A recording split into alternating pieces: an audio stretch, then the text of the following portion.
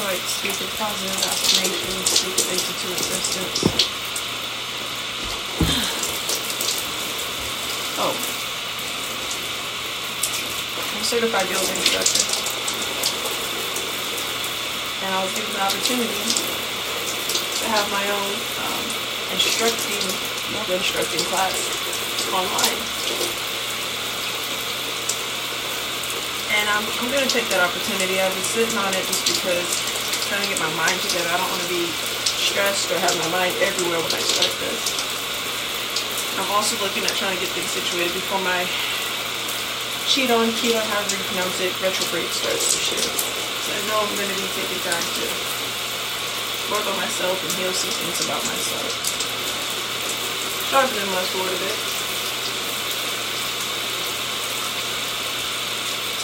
Oh, I am going to get this yoga thing started. When I got my certificate, I was told that one, I really didn't deserve it.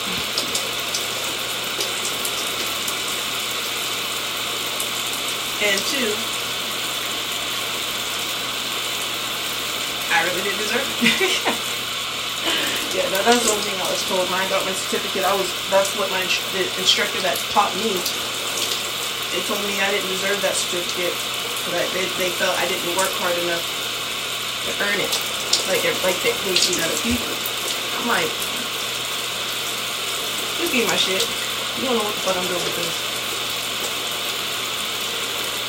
But that was, we're in 2022, this was back in 2018, it's 4 years ago, I was told that I didn't deserve the yoga instructor certificate. And the instructor that told me that, she goes by Sunny. She runs Atma, no, not Atma Yoga, sorry, not Atma. She runs, what is that yoga thing she runs? I can't remember the name of her yoga thing, but she goes by Sunny. Little white lady. Comes off as sweet. And then when she want to tell you a piece of her mind, especially if you didn't ask for it, she's going to tell you. I digress.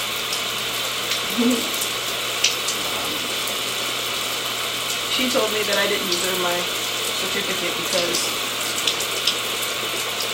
of what she perceived about my work ethics and how I only missed 2 of her classes. Mind you, at the time I was in cosmetology school working and all that, and I'm just trying to get things under my belt because of the direction that I see myself going. So, 2022, and I'm connected with a nice lady. I'm not gonna say her name now. I'll put all her information and stuff. You'll see her information actually through my Facebook and Instagrams and stuff. But I reached out to her and she enlightened me about a yoga opportunity, have my own yoga sessions online, have a website built, and eventually coming and working with her out in Mexico. Hosting spiritual retreats and all that jazz. And I feel that I'm now ready to push forward with my yoga stuff. I just need that under my belt so I can focus on how I want to deliver my energy through yoga, deliver messages through yoga.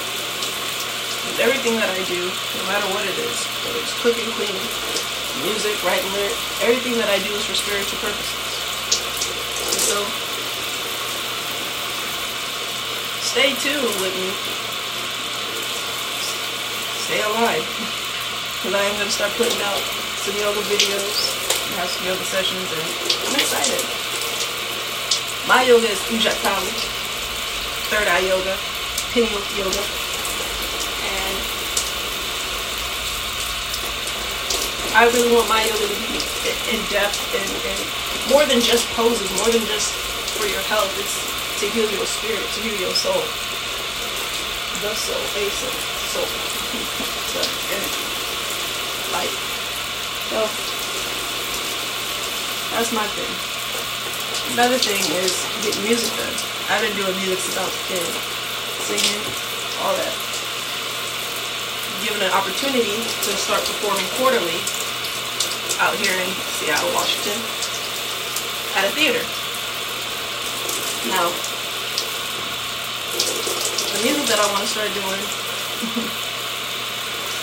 I remember as a kid, when I was writing lyrics, I wanted to write gospel music. I wanted to write music for God. As a child, I grew up Christian background. And at the time, it took me, I wrote a couple gospel songs. I was like, this is cool, but this is not what I'm, when I want to express worshiping the source, I want it to be powerful. I want my words to hit. So now, after graduating high school, I didn't graduate just recently. In 2015 I graduated, so we're in 2022. My lyrics now are not what I thought they'd be when it comes to quote-unquote gospel music. My lyrics and my music, they get you to think, they get you to apply it, and this is the idea of gospel music that I wanted to write as a kid, and now I'm able to write it. Just had to get some experience in life points. Yeah. I'm excited. Had an event, I performed April 30th at Seattle at the Lens Bookstore, Enchanted Bookstore out in Seattle. It's an event that happens every month. Seattle Music is Real. And it was a lot of fun. I was surprised that a lot of people were dancing to almost everybody in the building was dancing to my music. It felt good. I got a couple interviews in, and it felt good. And I feel like I'm moving in the right direction with this. So, my music's about to be, I got 2 albums out right now with the nonprofit. The first album is Voodoo's Jukebox. The second album is Your Local Indie Aboriginal. And 1 single, SWY, on Spotify. The first album I ever made in my life, I was 12 years old. It was in my mom's studio, in her garage. Yeah, the studio built, and I had to teach myself all the equipment, how to run it, how to burn music, make beats and all that. And I did that myself. It was sketchy little album, but I had about 9-10 songs on there. I don't know where that CD's at now. I don't know where that music's at now. But I was proud that I could do it, so I figured if I can do that, I'm definitely gonna do some more.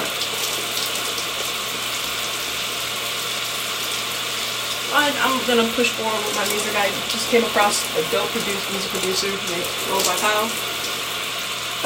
Cold Clock Productions out in Tacoma, Washington, and I like his work. I like what he does, and I'm gonna see if we can make something happen. Another music producer that's make fire beats and actually has brought my writing ability, or has helped me enhance it. Mellow Madness Productions. He goes by the producer's name is Mellow. He goes by Mellow. Check him out. I'm subscribed to him on YouTube. If you look through my little subscriptions and check him out through that. We got a couple tunes actually out that you can check out. And they're dope. The lyrics are magnificent. The music's magnificent. It's going. Let's go. I'm excited though. Another thing that I'm about to speak into is this year, 2022, starting the summer. Starting June, pretty much. I'm not only going to be traveling to different places for business and getting paid to travel and do business and getting paid for gigs. I'm going to be performing in gigs. I'm going to be DJing, getting paid to DJ at gigs, and hosting my own spiritual events. Met a dope individual. She goes by Wisdom. And I love her energy. She's cool. She's chill. She's laid back. She don't start nothing. And we're working on a nonprofit. I'm excited for this.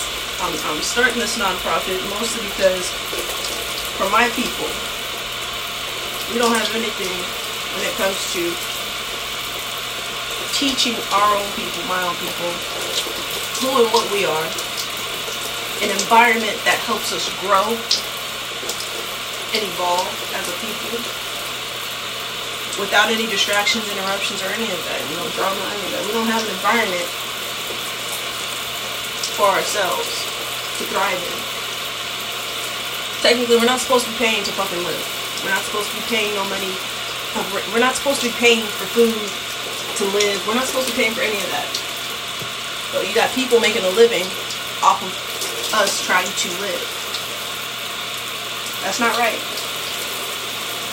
And this nonprofit is going to be here to change all that.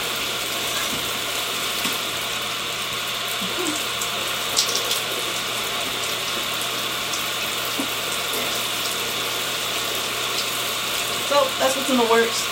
I already spoke it into existence, and what I'm learning is the more that I talk about what I'm going to do, just saying it verbally, some people say, don't speak on it, just do it. Yeah, you can, and to an extent, yeah, do that. But when you know that there's power in the tongue, you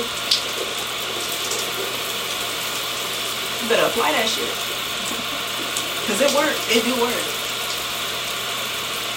I like to write my ideas down first so I can visualize it, see how I want it to move, see how I want it ran.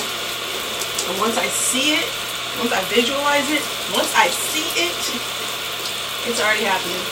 Ain't no ifs, ands, or buts about it. It's going to happen. No matter what anyone tries to do, does, no matter what, it's going to happen. I've applied it before. I've done this before.